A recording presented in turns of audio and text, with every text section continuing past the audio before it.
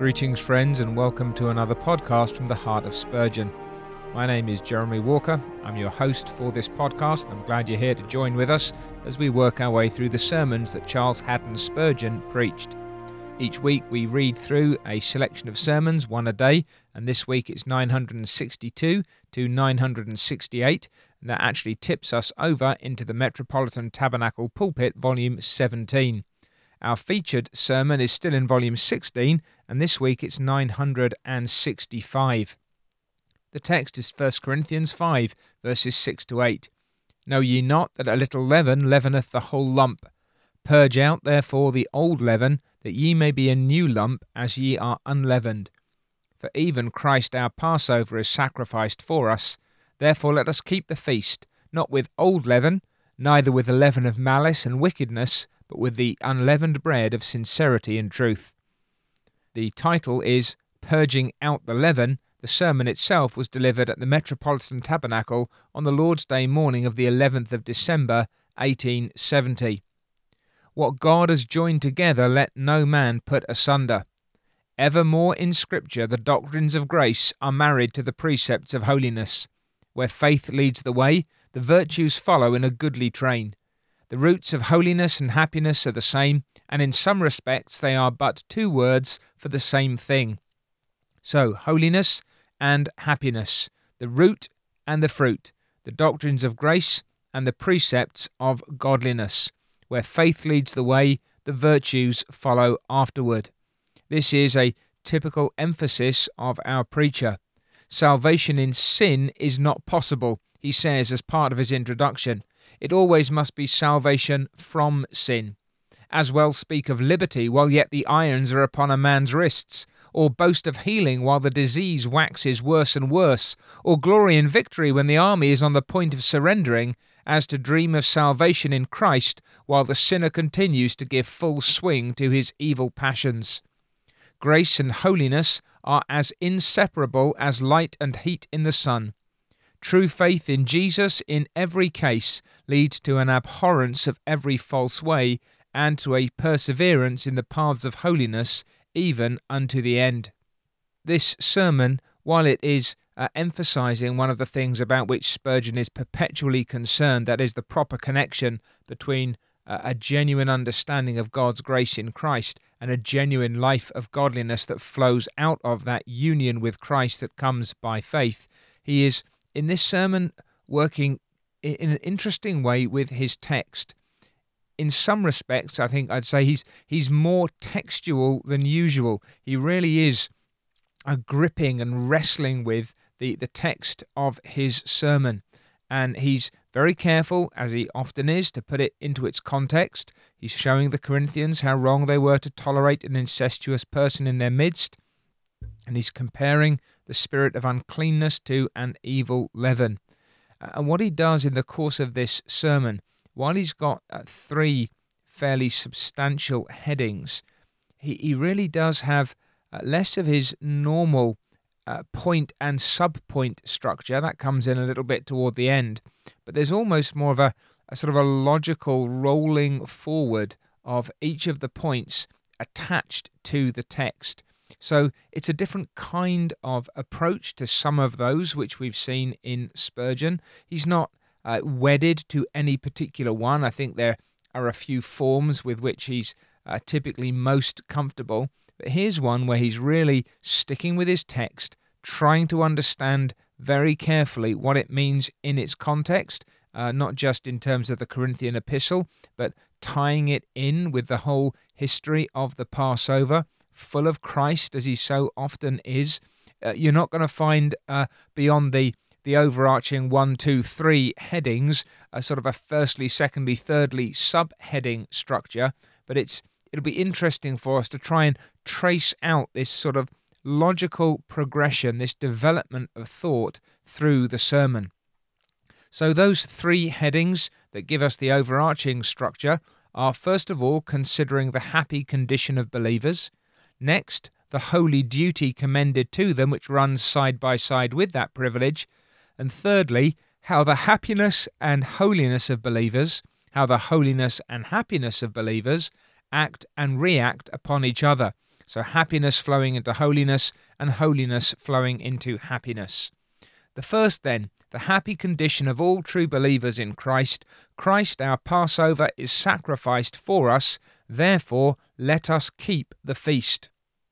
This feast, then, is what Spurgeon calls the habitual, normal state of a Christian. That is, the state of being in perfect security.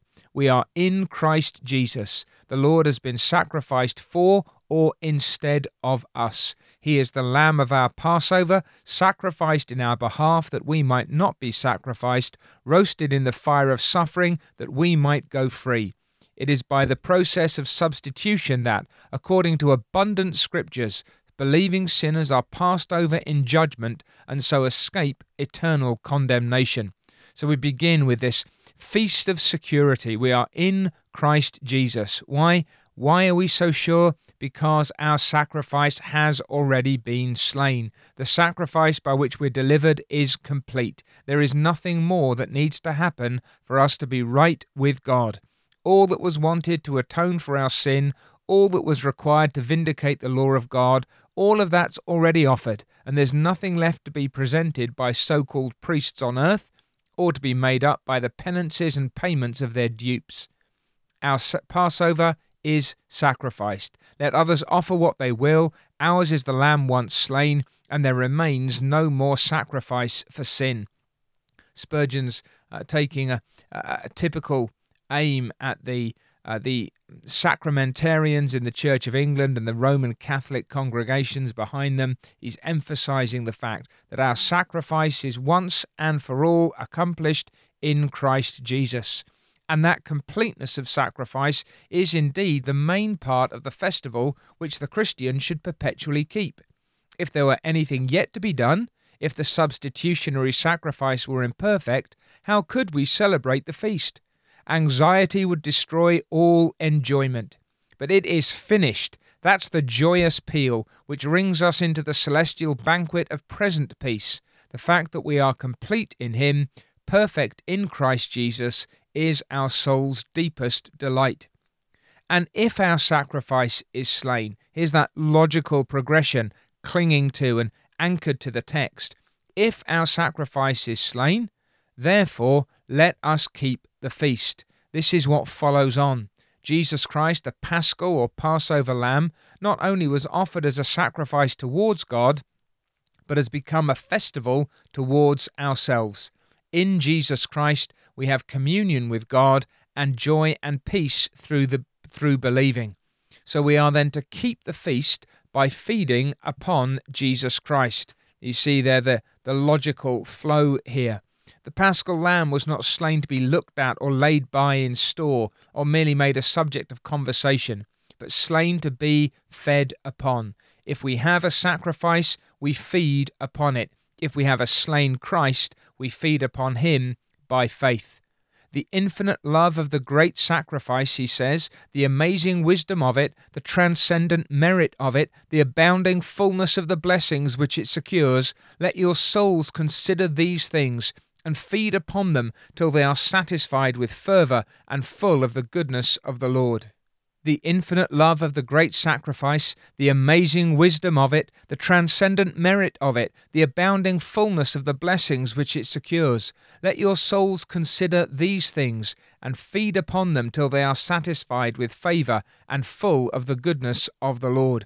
You see here how Spurgeon is, it's one of the things that he so often does. He kind of, there's this beautiful momentum in his mind, and the words and the phrases, and they just roll out of him and they roll over themselves, and all these notions come out in this rich and varied language. It's wonderful. Here is a festival, the viands of which never can be exhausted, and from which the guests need never depart.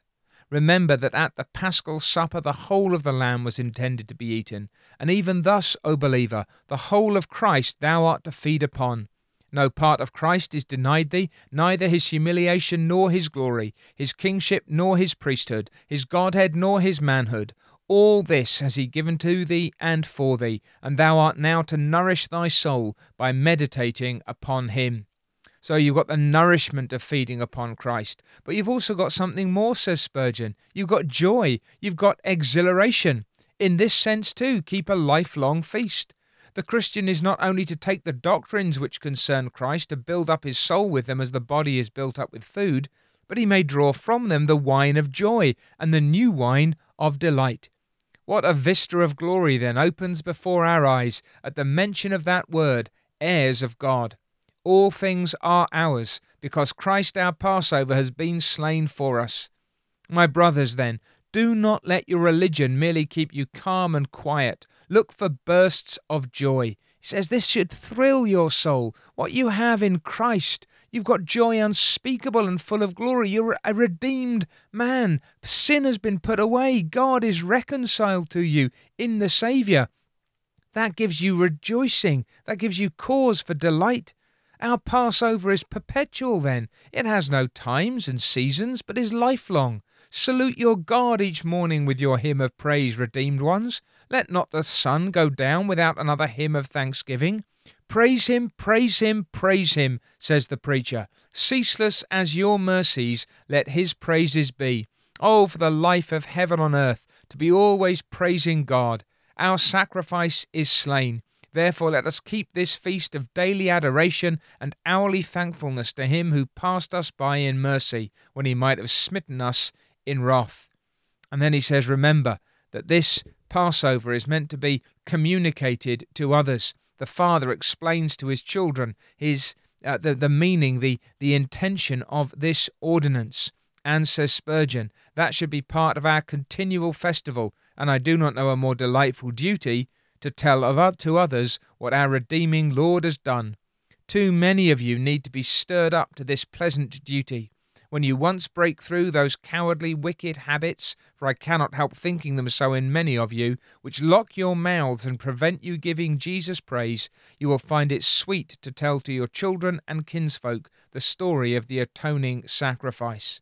You see how he's tying this in again, not just the immediate context, the Corinthian context, but now saying, remember, Paul is drawing on all this rich imagery of the Passover in Israel's history. And he says, I'm not talking now about the Lord's Supper. I'm not referring to that emblematic feast at all. Really careful here in his handling of the text. He says, I'm talking about our daily, lifelong fellowship with Jesus. Our keeping of the feast in this sense is not a matter for times and seasons, for festivals and holidays. It is always our position. So he says, go on looking to the Christ, our Passover, sacrificed for us. And if you are downcast, and if you are distressed, yes, it's true we're full of corruptions, it's true we're full of troubles, but remember that you have a Christ who has been made a curse for you so that you cannot any longer be regarded as accursed. And that is the note of your thanksgiving. If you had all the world and derived comfort from it for a time, in the end it would become bitter as wormwood. Bitter herbs all things beneath the sky must be. Only Jesus is the true feast. My soul, rejoice in the Lord always, for you always have reason to triumph, since Jesus Christ is slain. So then you have this glorious feast to which you are called, a happy condition as a true believer in Christ.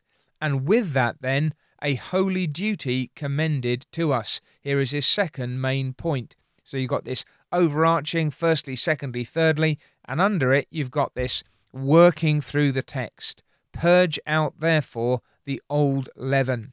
Let us keep the feast, not with old leaven, nor with the leaven of malice and wickedness, but with the unleaven of sincerity and truth. So leaven is used in Scripture, he says, we believe in every case, only one in which a question could be raised, as the emblem of sin.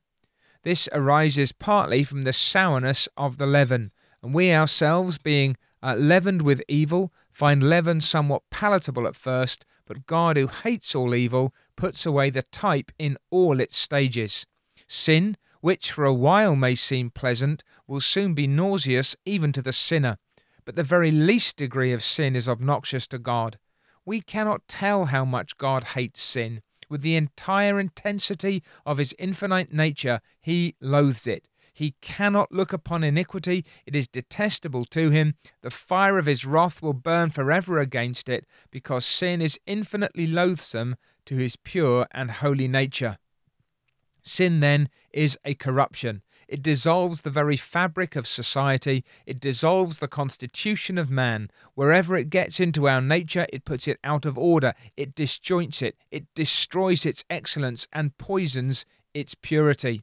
Leaven also spreads, gets its way through the whole lump of the flour. A little leaven leavens the whole lump. And so it is with sin. So now you've got history and you've got this imagery loading on top of each other. And says Spurgeon, if the leaven of evil is permitted in a church, it will work its way through the whole of it. And he identifies false doctrine and foul living. In the Christian church, a little false doctrine is sure to pave the way for greater departures from truth, so that no one can predict the end and result of the first false teaching. You cannot say, I will be so far unorthodox. You might as well break the dikes of Holland and bid the sea be moderate in all its encroachments. So you need to hold fast to all the truth. You cannot allow any part of it to be diluted. The renunciation of one truth, says Spurgeon, almost necessarily leads to the giving up of another, and before a man is half aware of it himself, he's let go of the gospel. I greatly fear that the denial of the eternity of future punishment is but one wave of an incoming sea of infidelity. Deny the awful character of the desert of sin, and the substitutionary work of Christ will soon follow.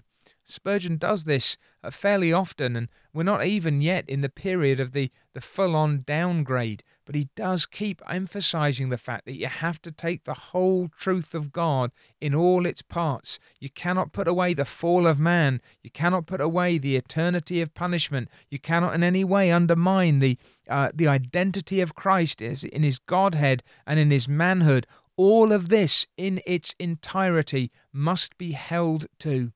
But it's not just false doctrine. It's foul living or evil living, equally obnoxious in the church. Tolerated in one, it will soon be excused in another, and it lowers the tone of the life of the whole church with regard to sin. If you permit one sin, one false doctrine in a church knowingly and wittingly, none can tell the extent to which that evil may ultimately go. The church, therefore, is to be purged of practical and doctrinal evil as diligently as possible. But now he brings it in closer to home. Let's view the text as relating to ourselves, he says, because that's what the apostle now has in mind as he thinks about the custom of the Jews at the Passover. And Spurgeon spends a little bit of time here talking about the habit or tradition of the Jews. And he tells us that as the Jew in his household would go through the home in an evening, making sure there's not a particle of anything with leaven in it, the servants and others searching for every crumb, clothes shaken, cupboards empty, drawers opened. If a mouse ran across the room supposed to be carrying a crumb of bread into its hole, they trembled lest a curse should rest upon the home. They were strict, so strict that Christ even got to the point of rebuking them because they strained at gnats while swallowing camels. But, says Spurgeon, we have no need to fear excessive strictness in getting rid of sin. With as scrupulous a care as the Israelite purged out the leaven from his house, we are to purge out all sin from ourselves, from our conduct, from our conversation. Note well, we do not urge you, says Spurgeon, to purge out sin in order that you may save yourselves. Why not? Well, Christ our Passover is slain. Our salvation has been secured. But that salvation being secured, in order that we may keep the feast and unbrokenly possess the joy of salvation, we are to purge out the leaven of sin. So then, in the same way as the Israelites searched out his house for the leaven in physical form, so we are to search our hearts for the leaven of sin. Many a Christian man has not found out the sinfulness of some actions for years after his conversion, says Spurgeon. I'm very conscious that certain matters which I thought very lightly of years ago would greatly trouble my conscience now. It's interesting, that progress, isn't it? Some of us seem to think that as we get maturer, sin matters less to us. No, says Spurgeon, the more mature you become, the more conscious you are of the weight of sin. As I have obtained light upon certain sins, he goes on, I have through grace put them away, and I expect as long as I live to find something which, viewed in a brighter light and from a higher standing, will be discovered to be sinful, and I desire grace to have done with it. So he says, as the candle went out, as the searching and sweeping went on, so every part of our nature needs searching. The reins, the heart, the judgment, all must be cleansed. Purge out the old leaven wherever it has penetrated. It must come away, or else, though we are safe beneath the blood, we shall not know and enjoy our safety. The feast cannot be kept while the old leaven is willfully left within us. I think you get a sense here. He's struggling to hold the progress of his sermon within the metaphor. He says, the head of the household usually performed the search, so let your best powers of judgment be exercised upon yourself. Let your main and chief thought be, now that you are saved, to get rid of sin. Let the master powers of your soul be called into this purging work, and ask the Master himself to aid you. And then there was the candle, wasn't there, that no leaven might escape notice. So take the candle of God's word, take the candle of his Holy Spirit. To be approved of men is but a poor standard for a Christian. Does your own heart reproach you? Does the word of God reproach you? To be measuring myself by my fellow men and saying, compared with them, I'm generous to the poor and diligent in God's service. This is to be proud because you're taller than pygmies or fairer than blackamoors. There must be no lower standard for us, says Spurgeon, than the perfection of Christ. Do not measure yourself by imperfection. No attainment must ever satisfy us until we are conformed to his image, who is the firstborn among many brothers. You'll tell me I'm holding up a high standard. I am, but then you have a great helper, and I'll show you in a moment how you may be of good cheer concerning this business. It's a nice pastoral touch, isn't it? Just helping us to remember that he's not going to leave us in misery and wondering how we do this.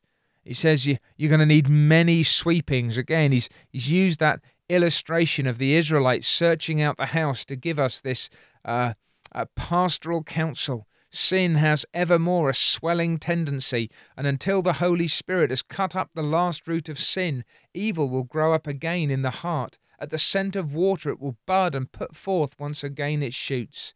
Here is work for all time, enough to keep us busy till we land in eternity. And then again, he goes back to his text. Remember what he's doing. He's really working through this. Let us keep the feast, not with old leaven, nor with the leaven of malice and wickedness, but with the unleaven of sincerity and truth. And so he says, here are some of the particular things that we need to watch out for. Malice and wickedness. Is a Christian man likely to be malicious? I trust in the strong sense of that term we've done with malice. But alas, he says, I've known believers who have a very keen sense of right, and therein have been commendable, but who have too much indulged the spirit deprecated here. That is to say, they've been very censorious, very angry and severe, angry with other people for not being perfect. Though not perfect themselves, and though they know that if they're better than others, the grace of God has made them so, yet still they are bitter and untender towards the imperfections of Christian people, and they cherish feelings of prejudice, suspicion, and ill will. Isn't that so much of allegedly Christian media? Just a sense that we're better than everybody else. We profess that we know we're sinners, but it's still there's this anger and antagonism toward others. Such Christians do not seek the improvement of the faulty, but rather their exposure and condemnation. They hunt down sincere but faulty people and denounce them. In some believers there's too much of the leaven of unkind talking. They speak to one another about the faults of their brethren. Might say we publish it abroad now, and in the process of retailing, characters are injured and reputations marred. Spurgeon says, if I've been injured by someone, I must forgive him. If I find him to be faulty, I must love him till he gets better. If I cannot make him better by ordinary love, I must love him more, even as Christ loved his church. He did not love her because she was without spot or wrinkle, but to get the spots and wrinkles out of her. He loved her into holiness. And then every form of hypocrisy, for the apostle tells us to eat the Passover with the unleavened bread of sincerity and truth. So do not let us leave off talking beyond our experience. Let us never pray beyond what we mean. Ask God, my brother, to cleanse us from all unreality, that nothing may be in us but true metal. There's a strong temptation among Christian ministers and Christian men of all sorts to seem to be a little more than they are. God save us from it. The slightest taint of hypocrisy should be abhorred by the Christian man.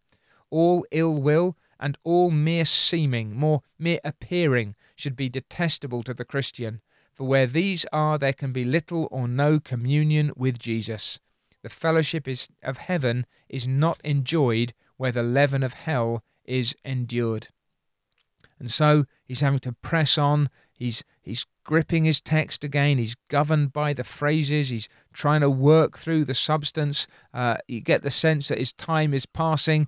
He hasn't been able to deal so much with wickedness, but concentrated on malice, hypocrisy, to cover the unleavened bread of sincerity and truth. And now this last point, that the happiness of the believer acts upon his holiness, and his holiness upon his happiness.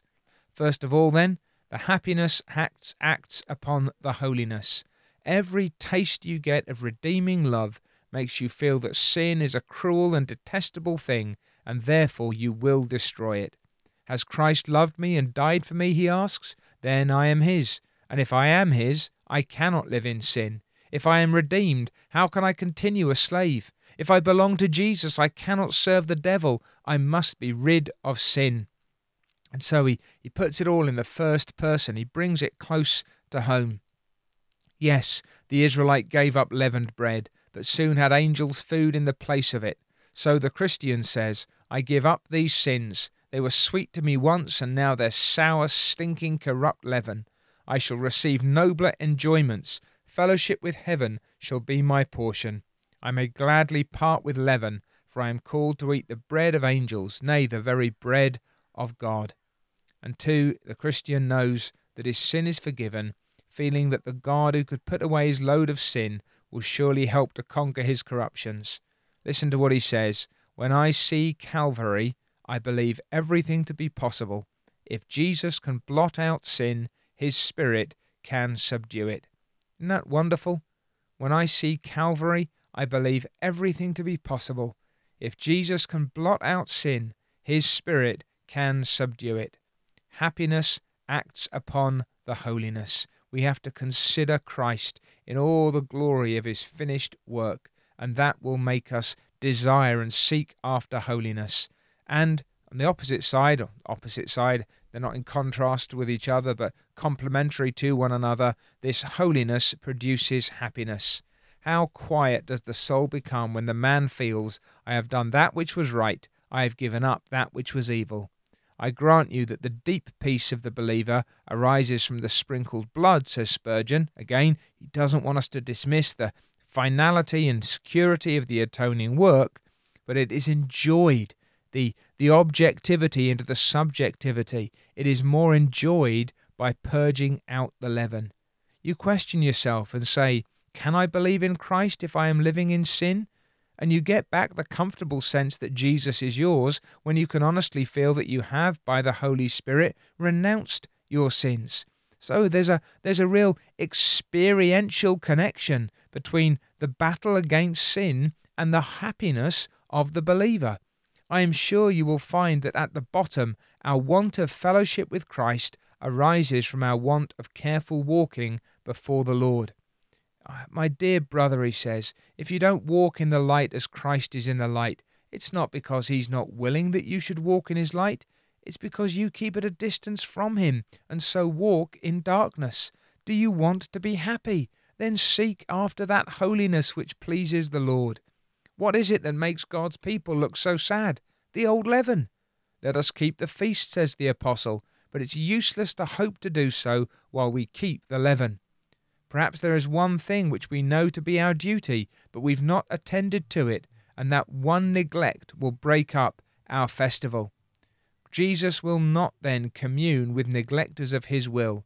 Jesus will have no leaven where he is, this leaven of sin. If you tolerate that which is nauseous to him, do not expect a comfortable word from him. If you walk contrary to him, he will walk contrary to you. Keep your heart then tender before God, ready to be moved by the faintest breath of his Spirit. Ask to be like sensitive plants, that you may shrivel up at the touch of sin and only open out in the presence of your Lord and Master. And as so often, he won't leave the unconverted without a word. Dear soul, if you would be saved, do not begin at the wrong end. Begin with the Saviour's blood. Begin with Calvary's cross. Go there as a poor sinner and look to him. And then after that we will say, let us keep the feast. And we will diligently see to it in his strength that the leaven be put away.